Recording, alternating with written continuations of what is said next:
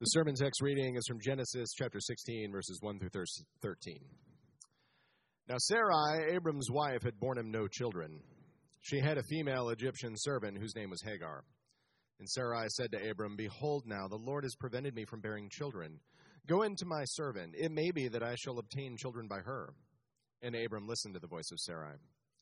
So after Abram had lived 10 years in the land of Canaan, Sarai, Abram's wife, took Hagar the Egyptian, her servant, and gave her to Abram, her husband, as a wife. And he went into Hagar, and she conceived. And when she saw that she had conceived, she looked with contempt on her mistress. And Sarai said to Abram, May the wrong done to me be on you. I gave my servant to your embrace, and when she saw that she had conceived, she looked on me with contempt. May the Lord judge between you and me. But Abram said to Sarai, Behold, your servant is in your power. Do to her as you please. Then Sarai dealt harshly with her, and she fled from her. The angel of the Lord found her by a spring of water in the wilderness, the spring on the way to Shur. And he said, Hagar, servant of Sarai, where have you come from, and where are you going? She said, I am fleeing from my mistress Sarai. The angel of the Lord said to her, Return to your mistress and submit to her. The angel of the Lord also said to her, I will surely multiply your offspring, so that they cannot be numbered for multitude. And the angel of the Lord said to her, Behold, you are pregnant and shall bear a son. You shall call his name Ishmael, because the Lord has listened to your affliction. He shall be a wild donkey of a man, his hand against everyone, and everyone's hand against him. And he shall dwell over against all his kinsmen. So she called the name of the Lord who spoke to her, You are a God of seeing. For she said, Truly, here I have seen him who looks after me. This is the word of the Lord. Thanks be to God. Well, you know, at some churches, they got mic drops. We have guitar drops. So that was a very well-timed one, by the way, in a heavy part of the Scripture. Good morning, everyone. My name's Dan DeCriscio. I'm one of the elders here at City Church Eastside. So great to be spending some time with you here this morning as we wrap up July. Can you believe that? One thing I confess to you all this morning is I'm not really a movie buff. Not really a movie buff, you know. My wife likes to make fun of me a little bit about that. She says, weren't you a film major in college, at least in your start? Why haven't you seen this or that particular movie? I mean, I just saw Star Wars really the whole way through about 5 or 10 years ago. And you're like, why am I even listening to this guy right now? There's no credibility. Despite my movie lameness, I like to think about movies and the art of filmmaking, like what works and, you know, what doesn't work in a particular film. And one of the things I love, and maybe you love too, are surprise endings. Surprise endings. Like for an hour and a half, you're watching this movie and the plot thickens, maybe the confusion grows, and then in the last 10 minutes or so, bam, surprise ending. A big reveal, and you're like, wow, or what just happened? Or maybe, oh, it all makes sense now. So I'm pretty movie ignorant, as I mentioned to you just a couple of minutes ago. So I had to phone a friend this week, and I pinged Jim and Mike Boland and Andrew Krigler. I said, I need a list of movies with surprise endings. I mean, we all know The Sixth Sense, of course. I mean, that shows up in probably every other sermon at some point. But how about The Prestige, or Primal Fear, What Lies Beneath, and the aforementioned Luke, I'm Your Father, Star Wars, which, by the way, I'm not sure which Star Wars that was in. Maybe someone knows. Empire Strikes Back, Jedi, one that doesn't have Jar Jar Binks in it. Now, you know we're in the series here, Seeing, Savoring, Showing Jesus. Maybe not in that order. But you're probably wondering this morning, whoa, hold on a second. Dan, did you get your Bible verses messed up? I mean, the first scripture we read was from the New Testament. Now you're reading from the Old Testament? We're learning about Sarai and the angel of the Lord. Where's Jesus at? Why are we in the Old Testament? Well, one thing I want to call to your attention is, remember, actually, in the New Testament, after Jesus' death and resurrection, he meets two disciples out on the road to Emmaus. Jesus doesn't really reveal himself to these guys. He sort of plays dumb a little bit. The disciples are, of course, talking about the amazing, miraculous, surprising events of that day when, the empty tomb, for example. And they're a bit confused. They're a bit upset with what's going on. And Jesus breaks in and he says this. Luke 24 says this, "O foolish ones, and slow of heart to believe all the prophets have spoken. Was it not necessary that Christ should suffer these things and enter into his glory?" And listen to this. "And beginning with Moses and all the prophets, he interpreted them the scriptures, the things concerning himself." And those disciples, they were amazed. They were like, wow, surprise ending here. Didn't our hearts burn within us as he opened up the scriptures? You see, in a lot of ways, Jesus is the surprise ending here, to the Old Testament. But just like all of those great movies, or most of those great movies with surprise endings, you learn that we shouldn't have been surprised. We shouldn't have been surprised all along. Just like The Sixth Sense. You love to watch that movie back, and you're like, oh, I can't believe I didn't see this in the movie. He was dead the whole time. And when we look in the Old Testament, we see Jesus is alive the whole time. He was alive the whole time. And he's in Isaiah and Psalms and Numbers and here in Genesis. With that being said, not going to argue that the angel of the Lord is actually pre-incarnate Jesus. I personally believe that. But, it's not a huge theological point. But here, I want us to get really what is important is the message. And the message of the Lord, the message from the Lord is the same either way. It's surprising this slave girl, Hagar, with hope and resurrection life. And that is so consistent with how God and Jesus breaks through in Scripture and in our lives. So let's see that and savor that today, friends. So our points this morning is reconciliation looks like this. Number one, we scheme, he sees, and he saves. There are 3 points this morning. We scheme, he sees, he saves. Without reconciliation, we are what? We are dead in our sins. We're dead in our scheming. But he sees and he saves. So when I was 7 years old, which was back in 1985, I was obsessed with not Atari and clearly not Star Wars. It was Madonna. You didn't see that coming, did you? I loved Madonna. It explains a lot about me, if you've been in a men's group with me. I love Madonna. Borderline. Such a great song, by the way. Get into the groove. And if you know Madonna history, in 1985, her first movie came out, which was called Desperately Seeking Susan.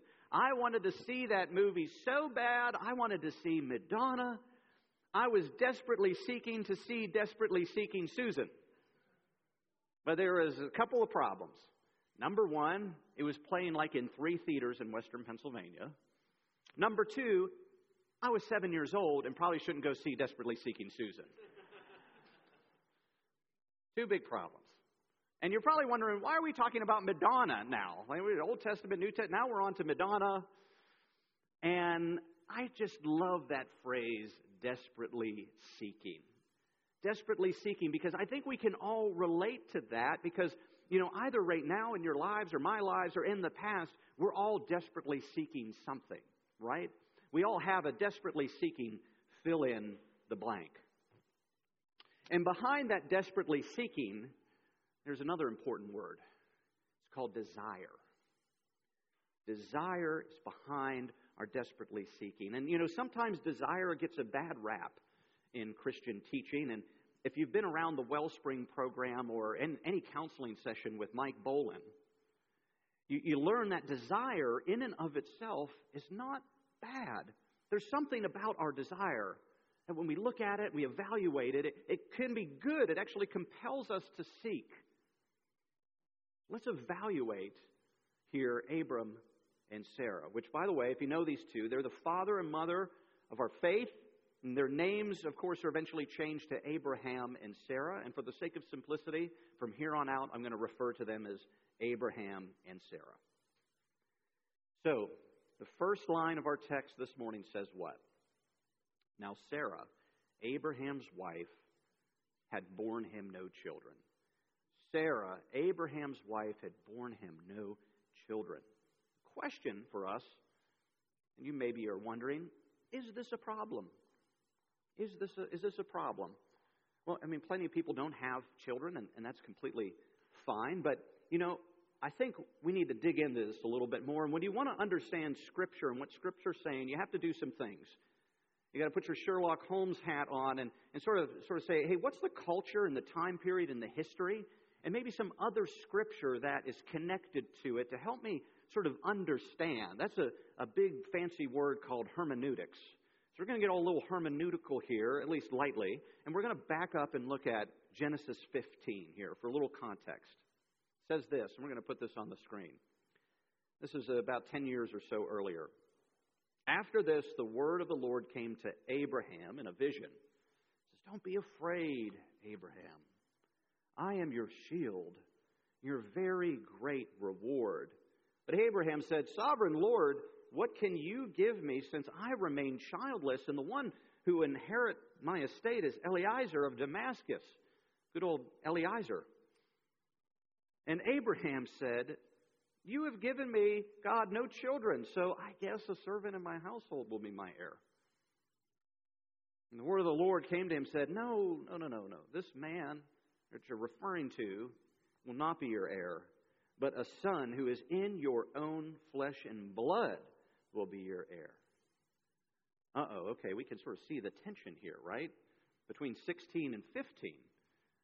10 years now have passed, and they haven't gotten pregnant. Sarah is still barren. So we have this huge, unbelievable promise that he gives Abraham, but it just has not happened yet.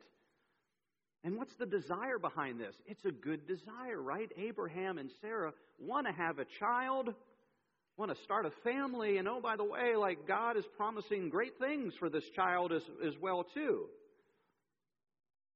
This has them doing what? 10 years later. Desperately seeking. Desperately seeking. Pastor Scott likes to say, our faith is a theology of waiting. And the great Tom Petty would say, the waiting is the hardest part. Got to have one music reference in here. Well, time causes a problem, doesn't it? Time causes a problem for our desires.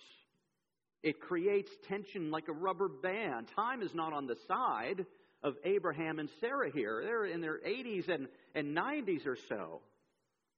So again, this tension between time and desire now has them desperately seeking. They're desperately seeking, and they're choosing an option or importing an option that is not in God's playbook now. It's not in God's will. And I say, friends, we do this all the time ourselves, don't we? This is a great challenge of us in our character. We do what? Exactly what Abraham and Sarah are doing. Do we do this thing ourselves? Do we do this thing in our own strength? Do we trust biology or to do something that seems natural to us but is immoral to make it happen?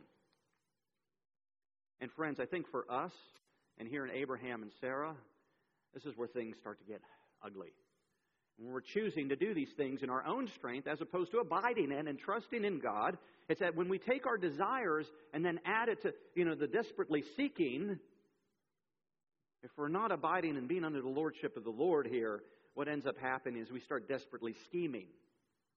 We start to sinfully scheme, and Sarah, seemingly with some previous ideation from Abraham, as you could see back in 15, cooks up a scheme. We read it this morning. Now, I want us to pause here, because I think this is really important. Sarah, of course, screws up. She screws up big time with her scheme. But I think that we can be unfair to these women in these situations. I think we can be, miss sort of like a really important point in all of this here. You got Sarah, and then 13 chapters earlier, you have Eve as well, too, making some big mistakes, of course. They have agency in this problem here, but I think a lot of Christian traditions and denominations can really take it a little bit too far and almost handle this in a misogynistic type of way. And and at the very least, a poorly theological way too, because they're being a bit unfair and missing one of the big points. And one of the big points is this is a massive failure on Abraham's part. This is a massive failure on Abraham's part. Just like what happened in the garden was a massive failure on the part of Adam. I mean, let's enter in here with Sarah. Let's put ourselves in the position that she was in: cultural, physiological, psychological. That at this time, if you're a woman, your worth was completely tied to you producing children and completely tied to producing heirs. And that's what it was. If you could not produce a child in this time, you were what? A failure. Now, if that wasn't more challenging enough, on top of that, there's theological pressure. There's theological pressure here around this. I mean, no big deal that one of your great-great-great-great-great-great-great-grandchildren is going to save the world from its sins. And I'm sure your husband, your hubby Abraham's probably been reminding you this for the last 10 years, and you're probably sick of hearing it, and now you're desperate. And just think about it. She's like, you know, Abraham, I just can't take it. Go sleep with Hagar, okay? Just let's get this done. You can have her. Again, bad idea, Sarah. Bad idea. But Abraham, this is your chance. This is your chance to trust God. He's been talking to you for years. This is your chance to trust Him and then lead your wife and your family well. And what? He blows it. Instead of faith, Abraham chooses flesh. Instead of faith, Abraham chooses foolishness. Men, I'm preaching to myself on this. Many times, this is our besetting sin. Men, many times this is our sin that keeps creeping up and can't go away. Just like the man in the mirror, we forget who we are and who God is, and we're silent when we should speak. And we hide and numb when we should be guarding and protecting. For as many men that I talk to that have had an abusive father, I've talked to 2 or 3 more that have had an absent or silent father. And it has messed them up just the same. No different is our father Abraham. No different here is Father Abraham. He had a chance to give Sarah the gospel, but he chooses to bless the sinful scheme. Now, I promise we will get to the second point here. And also, by the way, the second, third point will be really short. Just if you're thinking about lunch now or something like that, it's like, wow, we're spending a lot of time here. The reason why we're spending a lot of time here is I want us to sit down, put our tray tables up and our seatbelts on, and sit in this. I want us to sit in this to sort of hear and feel and see what's going on. You can imagine this sort of movie scene where you have Abraham and Sarah in a room that's sort of arguing and fighting about, what's going to happen and what's going on and talking. And a few doors down, there's this young girl. There's this young girl who's listening to all of it. And then there's silence. And then there's footsteps. And Sarah walks into the room and says, or I should say, gives the instructions. Just sit in that for a second. We don't know much about this girl, this slave girl. We do know she's from Egypt. We don't necessarily know anything that is cool or unique or special or beautiful about this girl. She's pretty invisible for the most part. She's pretty invisible. But what we do know is that Abraham and Sarah has really tied up her worth and how she's going to now produce and do this job. That she's going to produce children for them.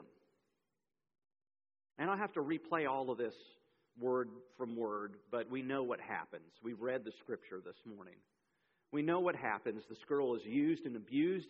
Then there's fits of rage, jealousy, and anger between Sarah and her. And it gets so bad in this house that she flees Abraham and Sarah and goes out into the hot, dry desert as a pregnant woman. She is alone. She is alienated. She is hopeless.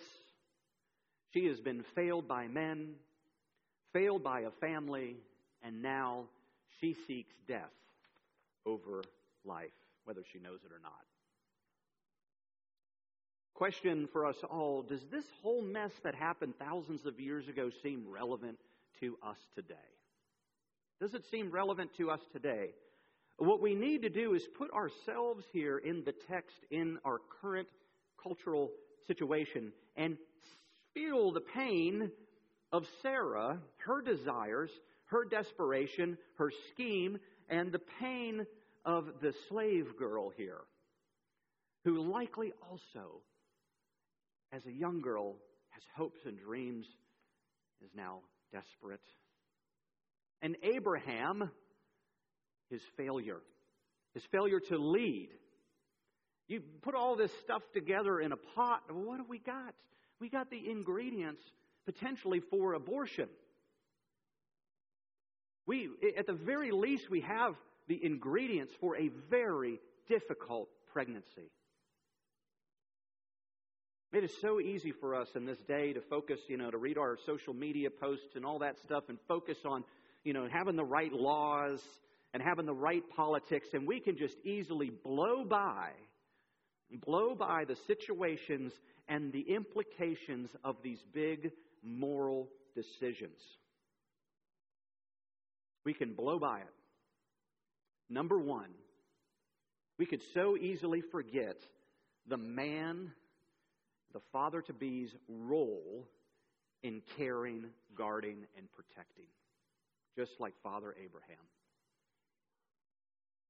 There's a crazy statistic out there that says this, that, at a difficult pregnancy and with a woman potentially considering abortion, that 80% of the time that when a man is present and engaged, she chooses not to. 80% of the time.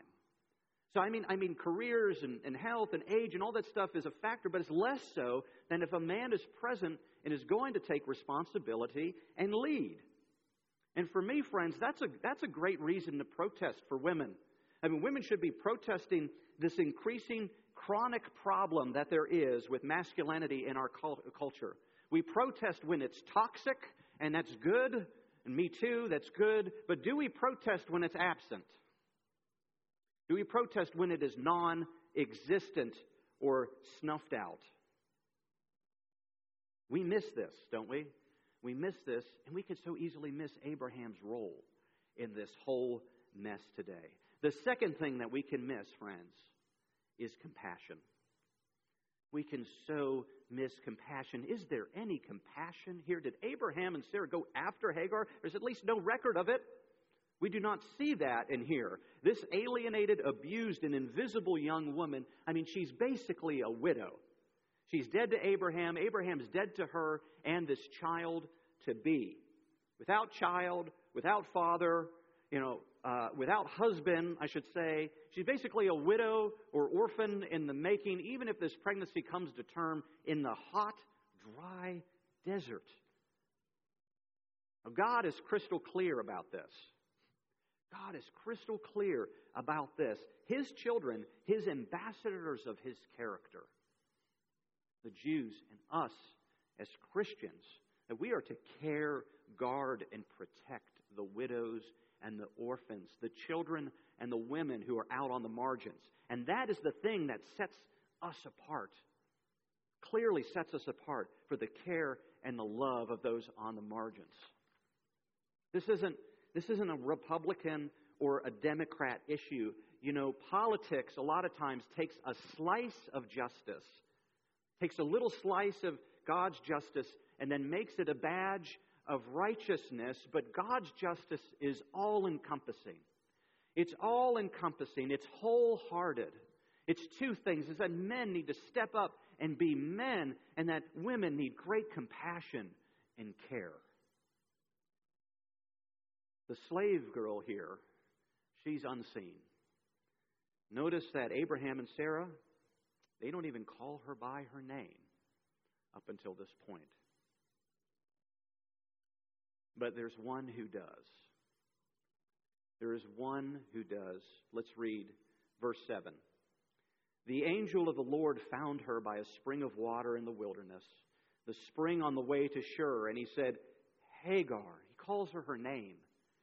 Hagar. Hagar, servant of Sarah, where have you come from, and where are you going?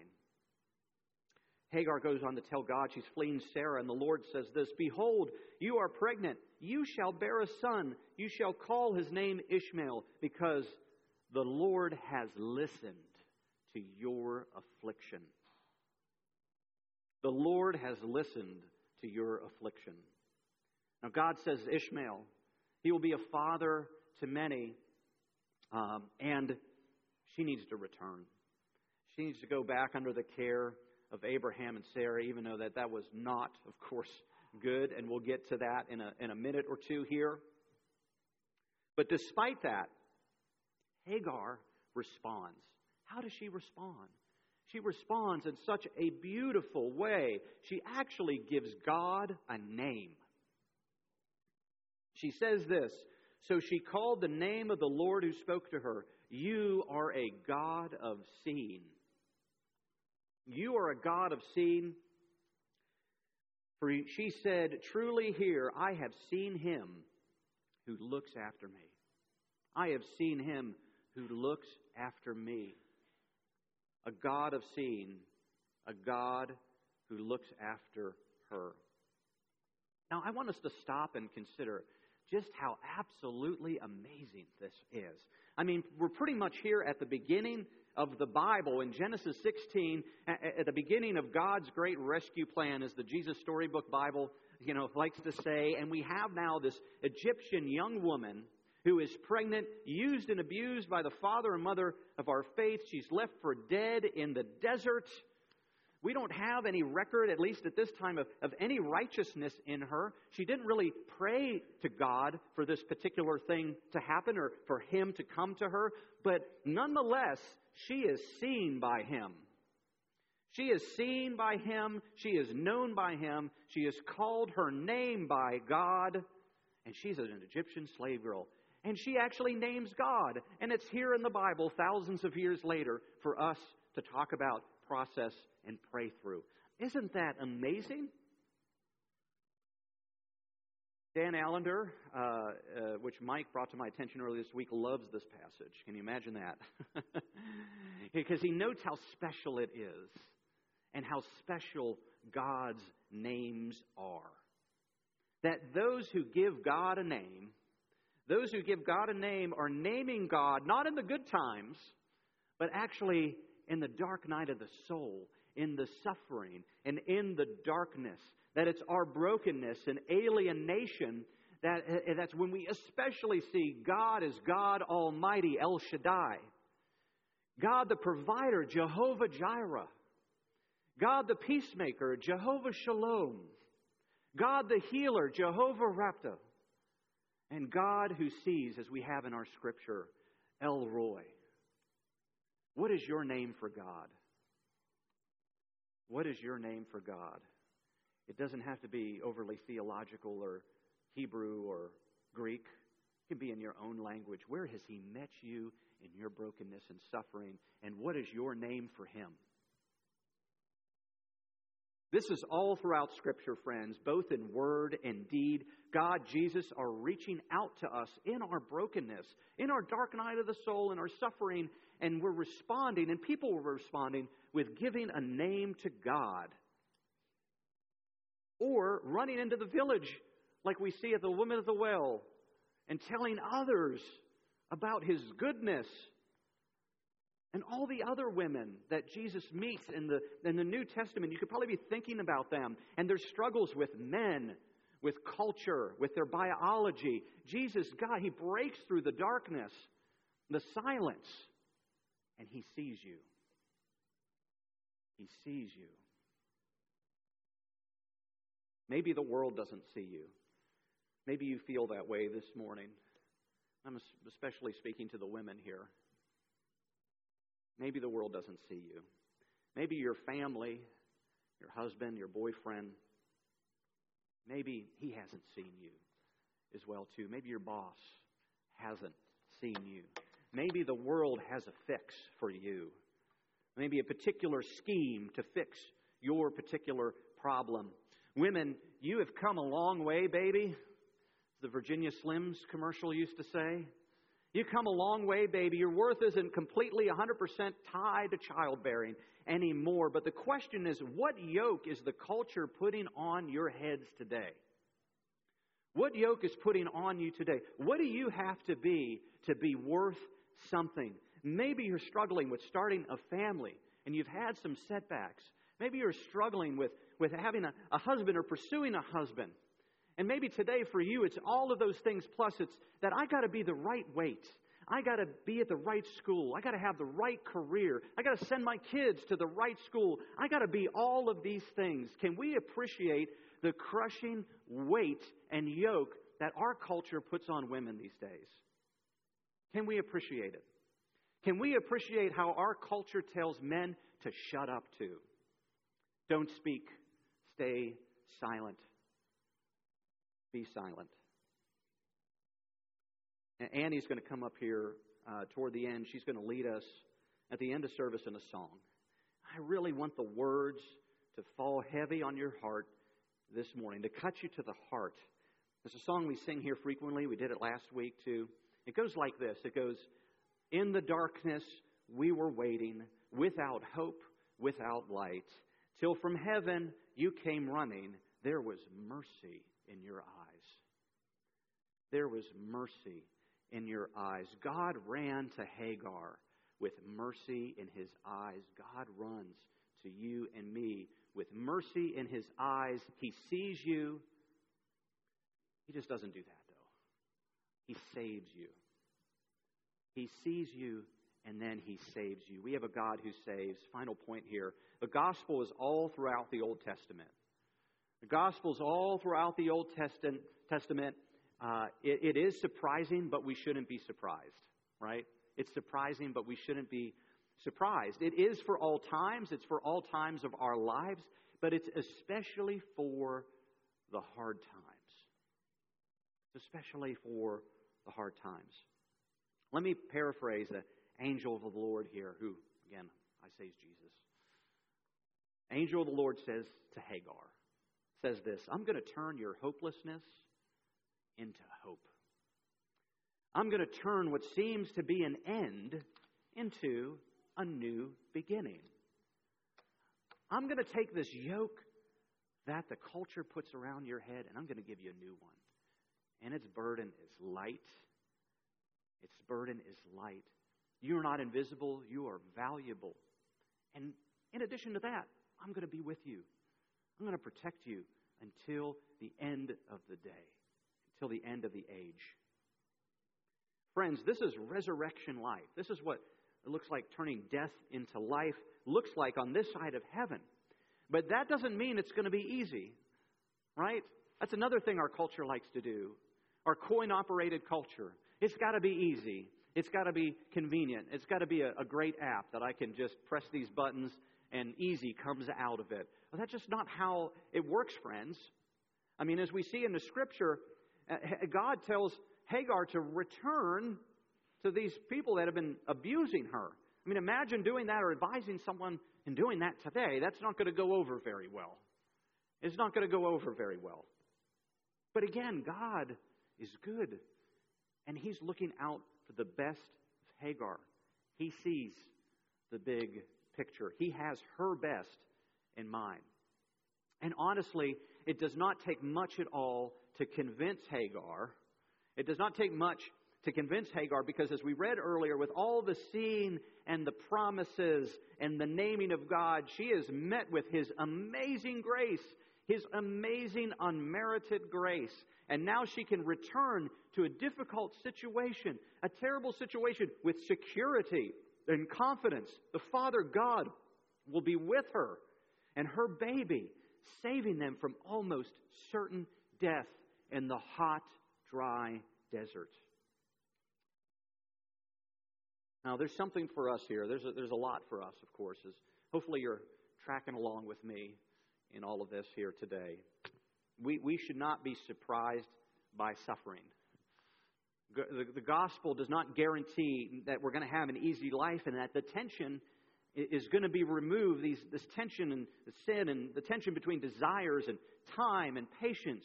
But the reality is the gospel equips us to live in it. Paul tells us about putting on the full armor of God in Ephesians. We shouldn't be surprised when the fiery trial comes or the suffering comes, but we should be surprised by His amazing grace and provision in it. We should be surprised by hope, a hope for you and I that will not put us to shame, friends. So our takeaway here today is we do have a choice. We can choose the opposite of these things that I'm going to talk about, but I propose we choose them. And for us men, I say this. We need to put our lives under the lordship of Jesus, to be encouraged, take care, take responsibility, guard, and protect. Women, you have an everlasting Father in heaven who loves you, who sees you and will be with you even if men fail you. There is a Father in heaven who sees you and loves you until the end of the age. And for us all together, friends, that we are to have compassion, for us to be like God, not just for fun, to be like God, to reflect His character, and have compassion to those who are struggling and suffering, to see them. They are not invisible. And to meet their needs physically, emotionally, and spiritually. N.T. Wright writes about this, and what are we to do in the book Surprised by Hope? I'm going to put this up on the screen. Left to ourselves, we lapse into a kind of collusion with entropy, acquiescing in general belief that things are going to get worse, and there's really not much that we can do about it. And we are wrong. Our task is in the present, is to live as resurrection people in between Easter and the final day, with our Christian life, corporate and individual, both in worship and in mission, as a sign of the first and a foretaste of the second. There are practical ways for us to work this out, friend. We have the doxy. We got to play out the praxy.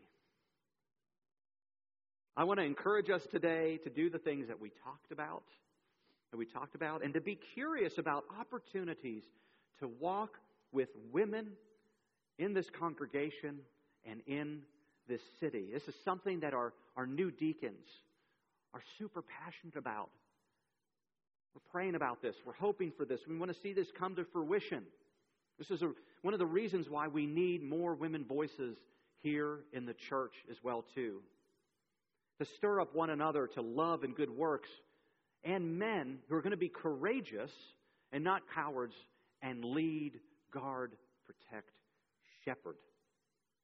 So as we close, let us pray together for this resurrection life.